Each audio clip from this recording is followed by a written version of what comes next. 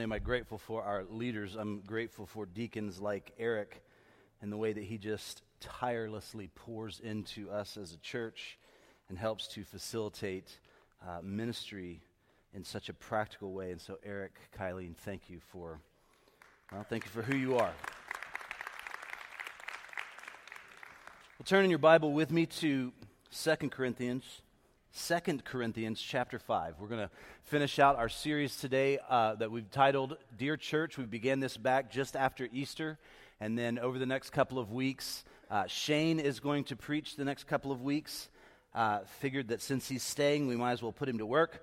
And so I'm actually excited that you're going to hear from him and his heart on a couple of areas of discipleship for us as a church. And then on September 18th, as we kind of move into this new season that we're calling our fall kickoff, we're going to actually begin a new series in the book of Hosea on Not Safe for Church. The book of Hosea, Not Safe for Church. And I'm excited for what we're going to be getting into in that book, but I'm going to hold that until that day. I would request your prayers. This week, I'm going to be speaking at a secondary school camp. A lot of Christian schools have begun to do kind of a camp or a getaway or a retreat at the beginning of the year. And while this is on site at the campus, speaking over 3 days to a group of middle schoolers and high schoolers over these next few days, I would just covet your prayers. I'm not assuming that because they're in a Christian school that they are themselves followers of Jesus.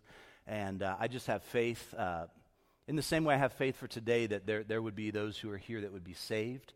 I have faith for the same thing as we're going into the greatest commandment from Matthew chapter 22. So I'd really just appreciate your prayers this week, Wednesday through Friday, as I'm with that secondary camp here in town with my family in the evenings, but a totally different rhythm those 3 days. Before we go into God's Word today, can we just pray together that He would speak to us, that He would open our ears to hear? Lord, thank you for your Word. Thank you for how it guides and directs us. Thank you for how it equips us for works of ministry. But more than that, thank you for how it calls us out of ourselves to be those who are representatives of who you are. And so, God, in your Word today, do that work afresh in our hearts. Do that work afresh in our minds. Open our eyes even more to see. Open our ears even more to hear. Would you kind of knock out the walls of how it is that we think of you, and we would interact with who you are in your glory today? Lord, when we walk out today, would we think differently about who you are? Would we think differently about who we are called to be in light of your glory? And may our lives reflect that in Jesus' name. Amen. Amen. Now, if you've been here for any of our series, you'll realize that we kind of did a sub-series over the summer in 1 Corinthians 12 through 14 on what it looks like to be a Spirit-filled church. And much of 1 Corinthians is kind of directed toward the church that is gathered together. But in 2 Corinthians, you could almost make the argument that Paul's kind of all over the place in terms of his subject matter. And so rather than trying to preach the entire book of 2 Corinthians in one sermon, you're welcome, I thought let's just focus in on chapter 5, because there seems to be something very practical on Paul's heart for the church. And my hope today is that as we go through this passage, not only will I be able to reflect my own heart for you as a church and how it is that I feel for you as a church. Not only do I hope to be able to reflect what Paul's heart was for the church in Corinth, what my goal is to actually represent God's heart for the people that he has redeemed and he has rescued as his own. No small task. Sometimes I have a hard enough time communicating my own heart on different things, good, bad, or indifferent. And yet here today we have the privilege of seeing God's heart for his people. And I wonder, why is it that we face those challenges? Well, Paul actually, in writing to the church in Corinth, we're in 2 Corinthians today, but in this correspondence that's gone back and forth, and we know that we don't have every piece of correspondence that went back and forth, and we know that there are things that may seem very confusing. Like in 2 Corinthians, he's talking about these super apostles, and that's kind of how I've always thought about Paul, and what's a super apostle? And then you realize, whoa, it's not an apostle at all. It's just how people are thinking about it in the day, and they're kind of giving this attribution of greatness to results rather than spiritual fruit and maturity. And then you just realize, like, oh, okay, so there are things that are going on in Corinth that may actually be still happening in the church today. So in the day, what it meant to be a Corinthian in the Corinthian church meant that they were living for the moment. They were focused on living for the moment. Or the second thing, that they were kind of really getting their kicks by just talking themselves up. It was to be impressed by those who had a good education. They used their brain well, that they had good speech when it came to the way that they were able to articulate themselves. To be a Corinthian was to switch out a relationship very easily. Maybe even political or religious allegiances. They were just kind of, every time the wind changed, their relationships changed as well. And you begin to realize the things that were happening in the Corinthian church are still present in the world today. Maybe they're even present in the church today, in our own hearts today. So it's not a stretch to think about the fact that not only am I trying to communicate my heart about something, not only is Paul addressing the church in Corinth, but God is still addressing his church today on these issues. God is still addressing his church today. So let's hear his heart for us as his people. 2 Corinthians chapter 5. We're going to read verses 1 through 10 to begin with. For we know that if the tent is our earthly home is destroyed, we have a building from God, a house not made with hands. It's eternal in the heavens. For in this tent we groan, longing to put on our heavenly dwelling, if indeed by putting it on we may not be found naked. For while we are still in this tent, we groan, being burdened.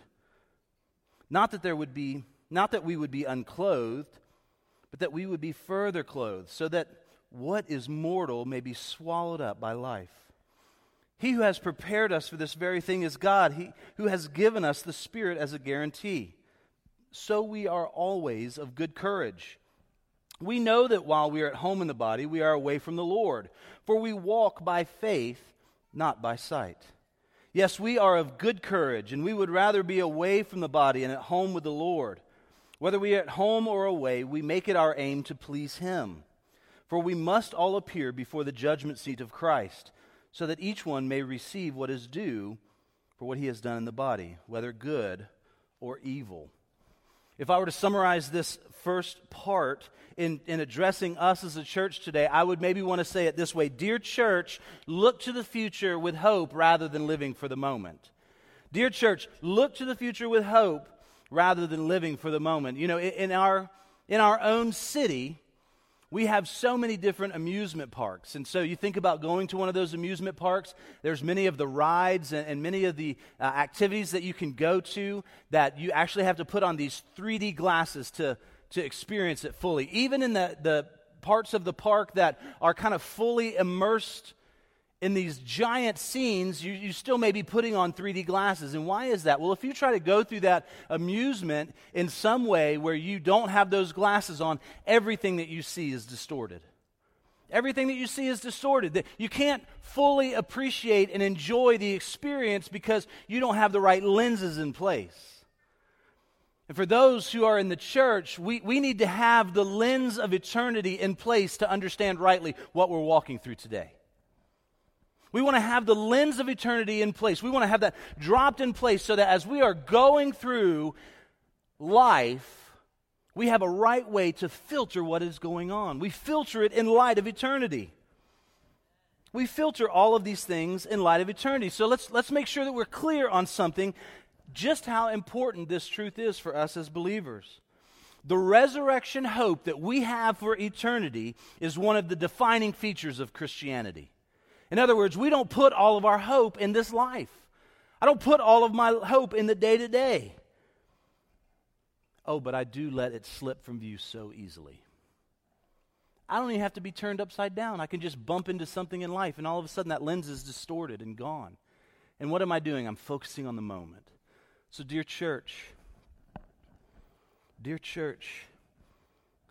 look to the future with hope. Look to the future with hope rather than living for the moment. You know, here in 2 Corinthians 5, 1 through 10, Paul is referring to our present and mortal body as a tent. And he speaks of the future body that we will receive as a house. And so we're presently clothed in our mortal flesh, but there is one day where we will be further clothed with a glorified body that will swallow up this mortal body. I don't know about you. There's not a ton of information on what this looks like. I don't know if this means that I'm able to swap parts out. I would have some requests on that. There are things that I would love to maybe change about myself, and yet there is something about the way that I have been designed that will be glorified when it is further clothed in eternity. That's what Paul is pointing our attention to. So I don't put my hope in swapping out parts. I put my hope in that there's a day where this will glorify God perfectly. It's just a tent today. There's a house coming one day. There's a house coming one day. See, gospel-believing Christians, we experience the reality of a resurrection hope even now. Not through this tent, but through the indwelling of the Holy Spirit. We get to have this foretaste of heaven through the indwelling of the Holy Spirit, which these passages tell us He is the guarantee of our inheritance, that we will have possession of it. Why? Because He has possession of us.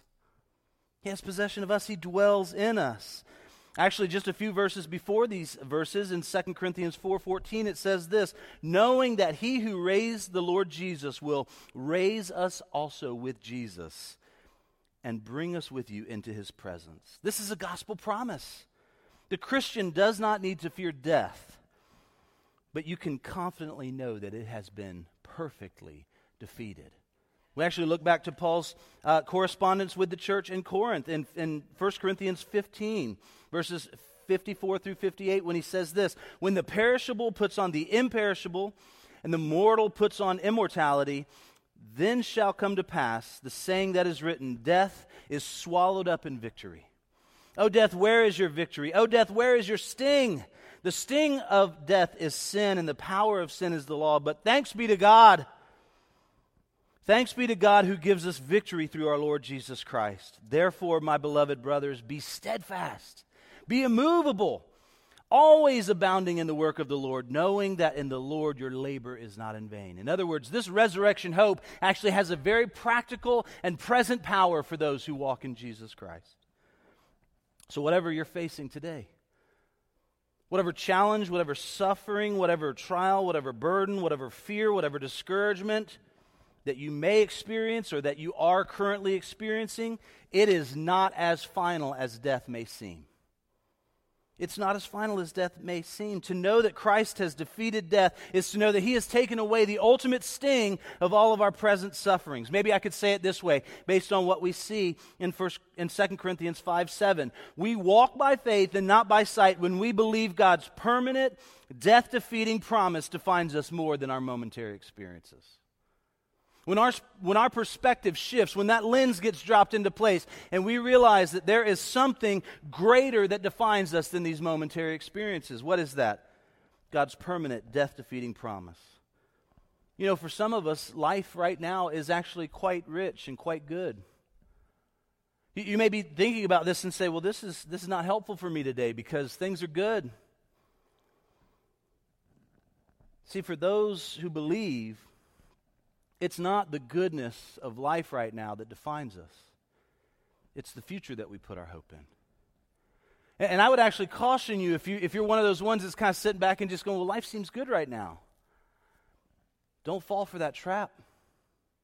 Don't fall for that trap to live as if that convenience or that comfort is all that you have been called to live for. No, it's the sure future that we have that shapes the way that we act and react right now. This world, this life, it's not the only thing. It's not the ultimate expression of our lives. And so we walk in a way that's shaped by what God has revealed, not by what can be seen. Not by what can be seen right now. And that's good news for those who are kind of walking through it right now, isn't it? I like the idea of everything that I'm experiencing right now not being all that there is. But for those who are walking in comfort, let me caution you all the more. Do not fail the test of prosperity in this life. Look to the prosperous future that we have in Jesus Christ. See, Paul acknowledges the reality of what happens to us with the burdens that we can face in this life. They cause us to groan. They cause us to cry out. Maybe you've had this thought of, it's not supposed to be that way. Maybe you've had that groaning that we read about in 1 Corinthians 12, where it's, Romans chapter 8, where it says that there are groanings that only Spirit can understand. Maybe you've experienced those things that I don't even know how to put this into words, and so the Spirit wells up within you, and you begin to groan and to cry aloud to the Lord. Our burdens can cause us to groan in the same way that creation does. But our groanings are not rooted in today. We groan with good courage. We groan with contentment that whether we are at home or away, as it says in verse 9, whether we are at home or away, we can make it our aim to please Him. We can make it our aim to please Him. Let's continue through the passage today, the next 3 verses, 2 Corinthians 5, 11 through 13. Therefore, knowing the fear of the Lord, we persuade others. But what we are is known to God, and I hope it is known also to your conscience. We are not commending ourselves to you again, but giving you cause to boast about us, so that you may be able to answer those who boast about outward appearance and not about what is in the heart. For if we are beside ourselves, it is for God, and if we are in our right mind, it is for you. Maybe I'd summarize it this way. If I were writing you today, I would say, dear church, be more concerned with pleasing God than with pleasing people. Dear church, be more concerned with pleasing God than pleasing people. See, the key principle in this short section is very simply this. Verse 11 spells it out. Therefore, knowing the fear of the Lord, we persuade others. What does that mean? We influence them. We bring sway to the way that they are living. We convince them. We persuade others. Think of it this way, the resurrection power that we've received, it directs us to become this sacrificial minister of reconciliation, as we'll read in just a few moments.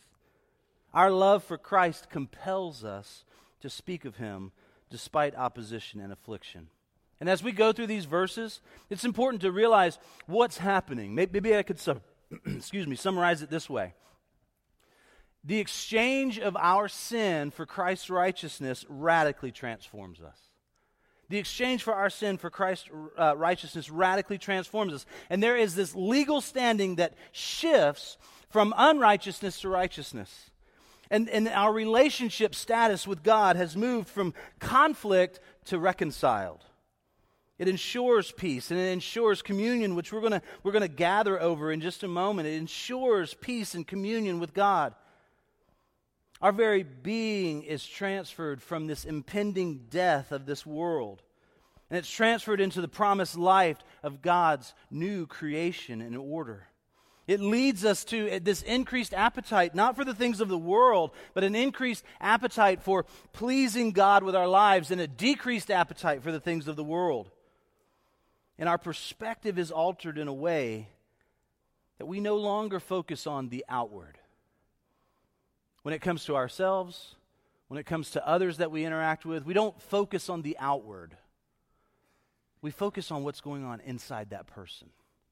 This radiance that's either coming from them or the darkness that resides within them. We are more concerned with pleasing God than we are pleasing people. And where does that start with? Well, it starts with the same place that wisdom does. It starts with the fear of the Lord. And so, dear church, be more concerned about pleasing God than you are pleasing people.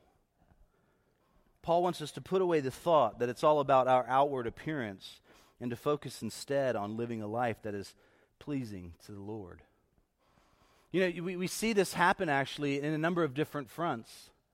When somebody is maybe trying to give up some type of addictive pattern, or maybe somebody is just trying to eat more healthy, and they're trying to come to a place where they're trying to maybe stop something that's an addiction, or something like nicotine or smoking, or maybe even something that's related to drugs where it's destroying their body. And what they begin to understand is it's not just about the action, it's actually about understanding something greater that's going on inside of them. So for example, when you understand that oxygen is a gift, the thought necessarily isn't that I'm going to just fill my lungs with smoke, right? You understand that oxygen is a gift. Maybe if somebody comprehends that good health is a gift, you're not going to abuse your body with different things to try to just numb the pain. Maybe when a Christian begins to understand that grace is a gift of God, it means that we will make the choice to say no to wrong and yes to right. In other words, we don't presume on the grace of God, because when the Christian loses sight of grace, that's when an irresponsible and this licentious life begins to come into them. And what is that? That is a life different than what's been given to them by the grace of God. Dear church, be more concerned with fearing God than fearing people. Fearing others does damage to our lives, doesn't it? We've all experienced that in one way or another. It stops evangelism in its tracks. It makes our ability to lead be kind of hamstrung by the moment. It stops us from saying the hard things that actually pushes us to lying or saying things that just are like half-truths. Trying to manipulate people and saying things that just simply make them feel good in the moment. But thank God in Christ we have no need to act like that. Because Christ has died and He has risen, and we are united to Him, so we fear Him alone. Let's continue to read in verse 14. For the love of Christ controls us, because we have concluded this, that one has died for all, therefore all have died. And He died for all, that those who live may no longer live for themselves, but for Him who for their sake died and was raised. From now on, therefore, we regard no one according to the flesh. Even though we once regarded Christ according to the flesh, we regard Him thus no longer. Therefore, if anyone is in Christ, he is a new creation. The old has passed away. Behold, the new has come. Perhaps I would summarize this section like this. Dear church, love people because of Christ rather than being impressed by them. Love people because of Christ rather than being impressed by them. In verse 14, Paul says this, that the love of Christ controls us. The word control here, it includes both the idea of direction and the motivation that is behind them. And so you may have in your Bibles this morning through different translations a word like compels or constrains us. What is it speaking to? It's speaking both to motivation and to direction. And when we think about Paul, as he meets Christ on the Damascus Road, encountering Him and receiving the gospel, Paul's way of relating to other people has been radically changed. It will never be the same way again. And so now as a follower of Christ, he is compelled, he is driven to love people as Christ did and as Christ still does today. And when he says that Christ died for all, he's not trying to introduce some new form of theology, some universalism. He's actually speaking in the way that we can just plainly read this text. He is speaking to those who follow Jesus Christ, who have said that I am submitting my life to His lordship and His ways. Not only do I recognize that He is my Savior, that I have a need for a Savior, but I am recognizing Him as the Lord of my life as well, that He can give that kind of direction, that He can change the motivation of the things that I do. And so He is both Savior and Lord. And Paul is not introducing some form of universalism. He is actually speaking to those who claim to be followers of Jesus Christ and say, let the claims be backed up by your actions. So if you've already submitted yourself to Christ, that means you're dying to yourself. It means that the only real option for us is to learn how to live for Christ. And Paul goes on to explain that means something very practical. That means loving other people. Loving other people. Giving ourselves up for them, just as Jesus Himself did. Let's continue to read 2 Corinthians 5, verse 18. And all this is from God, who through Christ reconciled us to Himself and gave us the ministry of reconciliation. That is, in Christ, God was reconciling the world to Himself, not counting their trespass against them, and entrusting to us the message of reconciliation. Therefore, we are ambassadors for Christ, God making His appeal through us. We implore you on behalf of Christ, be reconciled to God. For our sake, He made Him to be sin who knew no sin, so that in Him we might become the righteousness of God. Dear church, pursue gospel relationships relentlessly, rather than relationships built on convenience. 2 Corinthians 5:19, in Christ, God was reconciling the world to himself. That's amazing to think about, isn't it? The atoning work of Jesus Christ is so rich and so profound that the Bible describes it in a bunch of different ways. You think about the word justification, that's kind of law or court language. When you think about sanctification, that is temple and sacrifice language. When you think about adoption, that is family language. And reconciliation is friendship language. It's the opposite of alienation. It's the opposite of being pushed away. See, as fallen sinners, we were alienated from God. If you're here today and you have not said, I need a Savior, if you're here today and you're continuing to claim that He has no lordship claim on your life, you are alienating yourself from God. And reconciliation says you are no longer alienated from you. You are welcomed into right relationship. What is that? That's unmerited favor. That is amazing grace. See, at the core of the good news of the gospel is this exchange. Scandalous as it is. There's another word for it in theological terms. It's imputation. Our sin is imputed. It is reckoned. It is accounted for. It is imputed to Christ as He is made to be sin for us. And then His righteousness is imputed. It is accounted to our behalf. His righteousness is imputed to us as we receive freely. The German reformer Martin Luther calls this imputation the happy exchange. You'll hear me often use the word that it's a scandalous exchange. Why? Well, I think that Paul spells it out. In verse 21, for our sake He made Him to be sin who knew no sin, so that in Him we might become the righteousness of God. That seems pretty scandalous to me. That seems pretty scandalous to me. That He would take on my sin, having known no sin. That He would take on your sin, having known no sin. Why? So that we might receive the righteousness that is from God. No, we need to pursue gospel relationships in light of this. We don't need to be like the church in Corinth. We don't need to be like people in the world today where we just change out relationships for convenience. Oh, you don't agree with that? Well, that's fine. I'm done with you. I'm not going to block you. I'm not going to unfriend you. I'm just going to hide you in my feed. I want you to exist, just not to me.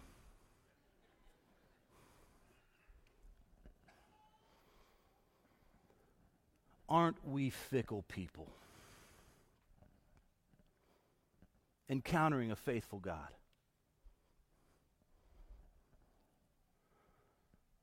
Him who knew no sin. Why? So that we might become the righteousness of God. Scandalous. Because that transfer is not just some dry, cold matter.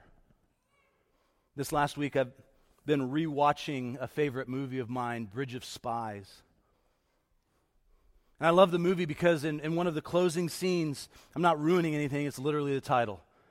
On a bridge, they're exchanging spies. Don't overthink it. But there's a beautiful moment where Tom Hanks' character is watching for how it is that the Russian delegation will receive their spy. And he asks him, what are you facing? He said, there's one way to know. How I'm greeted at the car door. If I'm embraced, I'll be given to my family. If they simply show me the door, I'll be executed. Now I'll let you read the end credits to see where that goes. We are embraced by our Savior, that we might have life and have it more abundantly. In the midst of this scandalous or beautiful exchange, what is happening? We are welcomed in and embraced as family. We're not just being shown the door. Yes, here, fine, take the transfer. Yes, fine. He's not putting up with us in that way. He's embracing us as children, as co-heirs with Jesus Christ. This is not just transactional. This is relational with God. And what does that mean? Our relationships with others are not transactional either. Because we have received of this great relationship, we get to express that to others.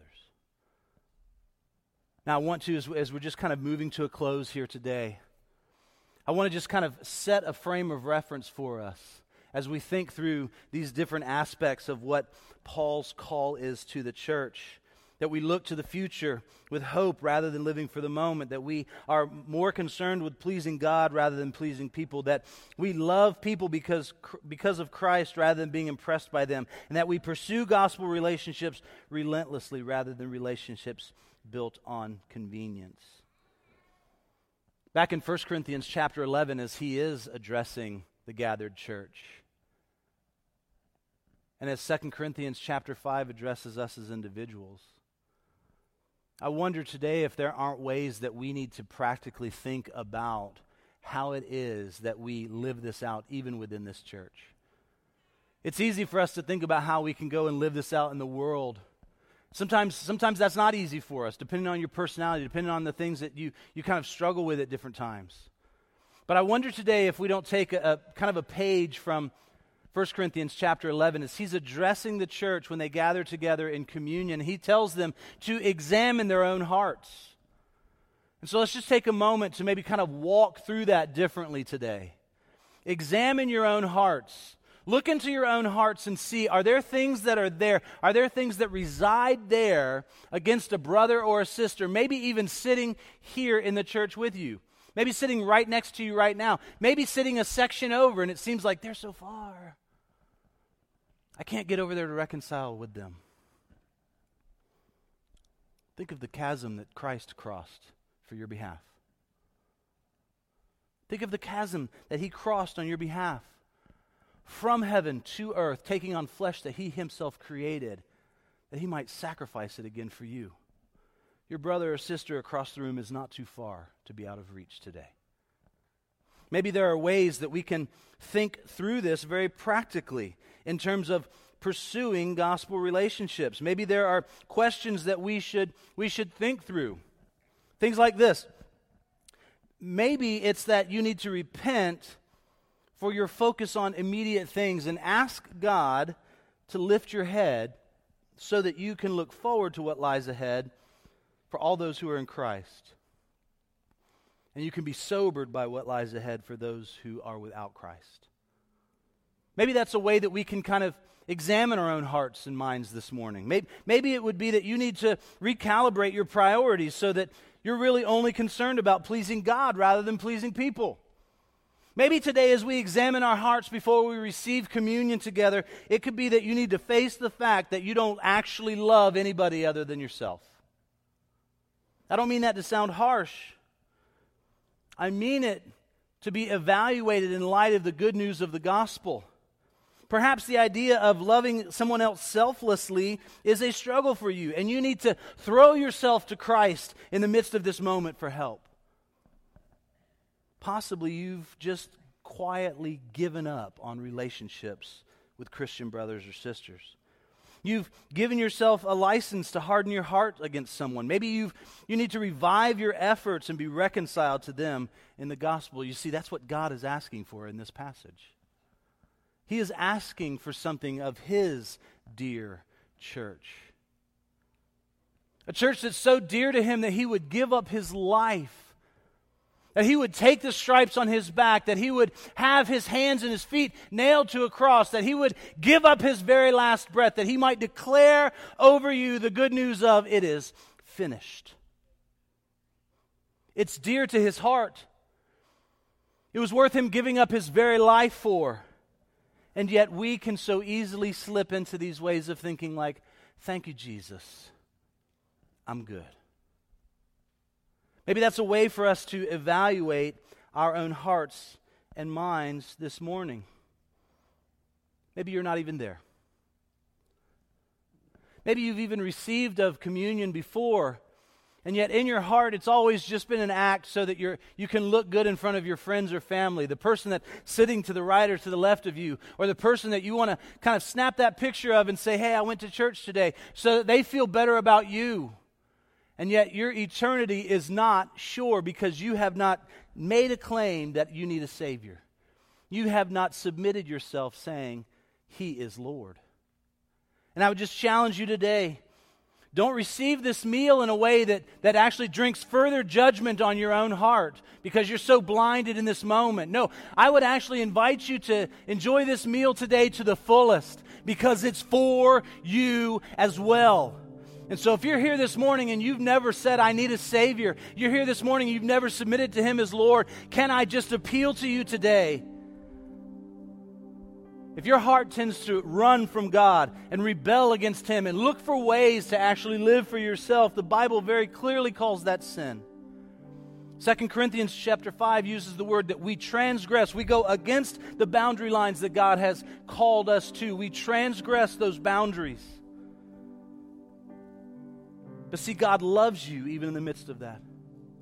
While we were sinners, He loved you so much that Christ died and gave up His life. That's what we remember in this meal. And in order to give you this gift of salvation, God made a way through His Son, Jesus Christ. Not just so that you could sit at this table, but you could sit at the table that is to come. See, there's a connection that we need to make to the table that is to come. Revelation 19, 6-9 says this, Then I heard what seemed to be the voice of a great multitude, like the roar of many waters, and like the sound of mighty peals of thunder, crying out, Hallelujah! For the Lord Almighty reigns. Let us rejoice and exalt and give Him the glory. For the marriage of the Lamb has come, and His bride has made herself ready. And it was granted to clothe herself with fine linen, bright and pure. Sounds like being clothed, not in the tent, but in the house. And the angel said to me, Write this. Blessed are those who are invited to the marriage supper of the Lamb, saying to me, These are the true words of God. And so this morning as we celebrate communion, we don't just simply look back to our past. We don't put Jesus Christ back on the cross. No, this meal of our redemption points us to a meal of our resurrection to come. What Revelation calls the marriage supper of the Lamb, that we might feast in this and remember the eternity to come and look beyond our circumstances today. You are invited to that meal because that way has been provided for you through none other than Jesus Christ. He is the way. He is the truth. He is the life. You can receive this gift of faith of salvation by faith alone. What is that? That's very simply this. It's a decision of your heart. It's followed by the actions of your life. If you trust that Jesus died for your sins, would you just bow your head and pray this prayer with me right now? Dear God, I know that I am a sinner. I believe that Jesus died to forgive me of my sins, and I now accept your offer of eternal life. Thank you for forgiving me of all of my sin. Thank you for my new life. From this day forward, I choose to follow you in your good way. If you're here this morning and you'd like to participate in this communion meal, whether you had opportunity to get the elements beforehand, our ushers are prepared to get some of those elements to you. I highly recommend open the bread side first. Pro tip. If you just raise your hand, we can get that communion element to you. But we're just going to take a few moments in silence right now to examine our hearts. Whether it's submitting yourself to His Lordship, whether it's being stirred out of the way that you have slipped into thinking about the temporary moments of life rather than eternity, that the Lord would speak to our hearts right now before we receive of this meal together.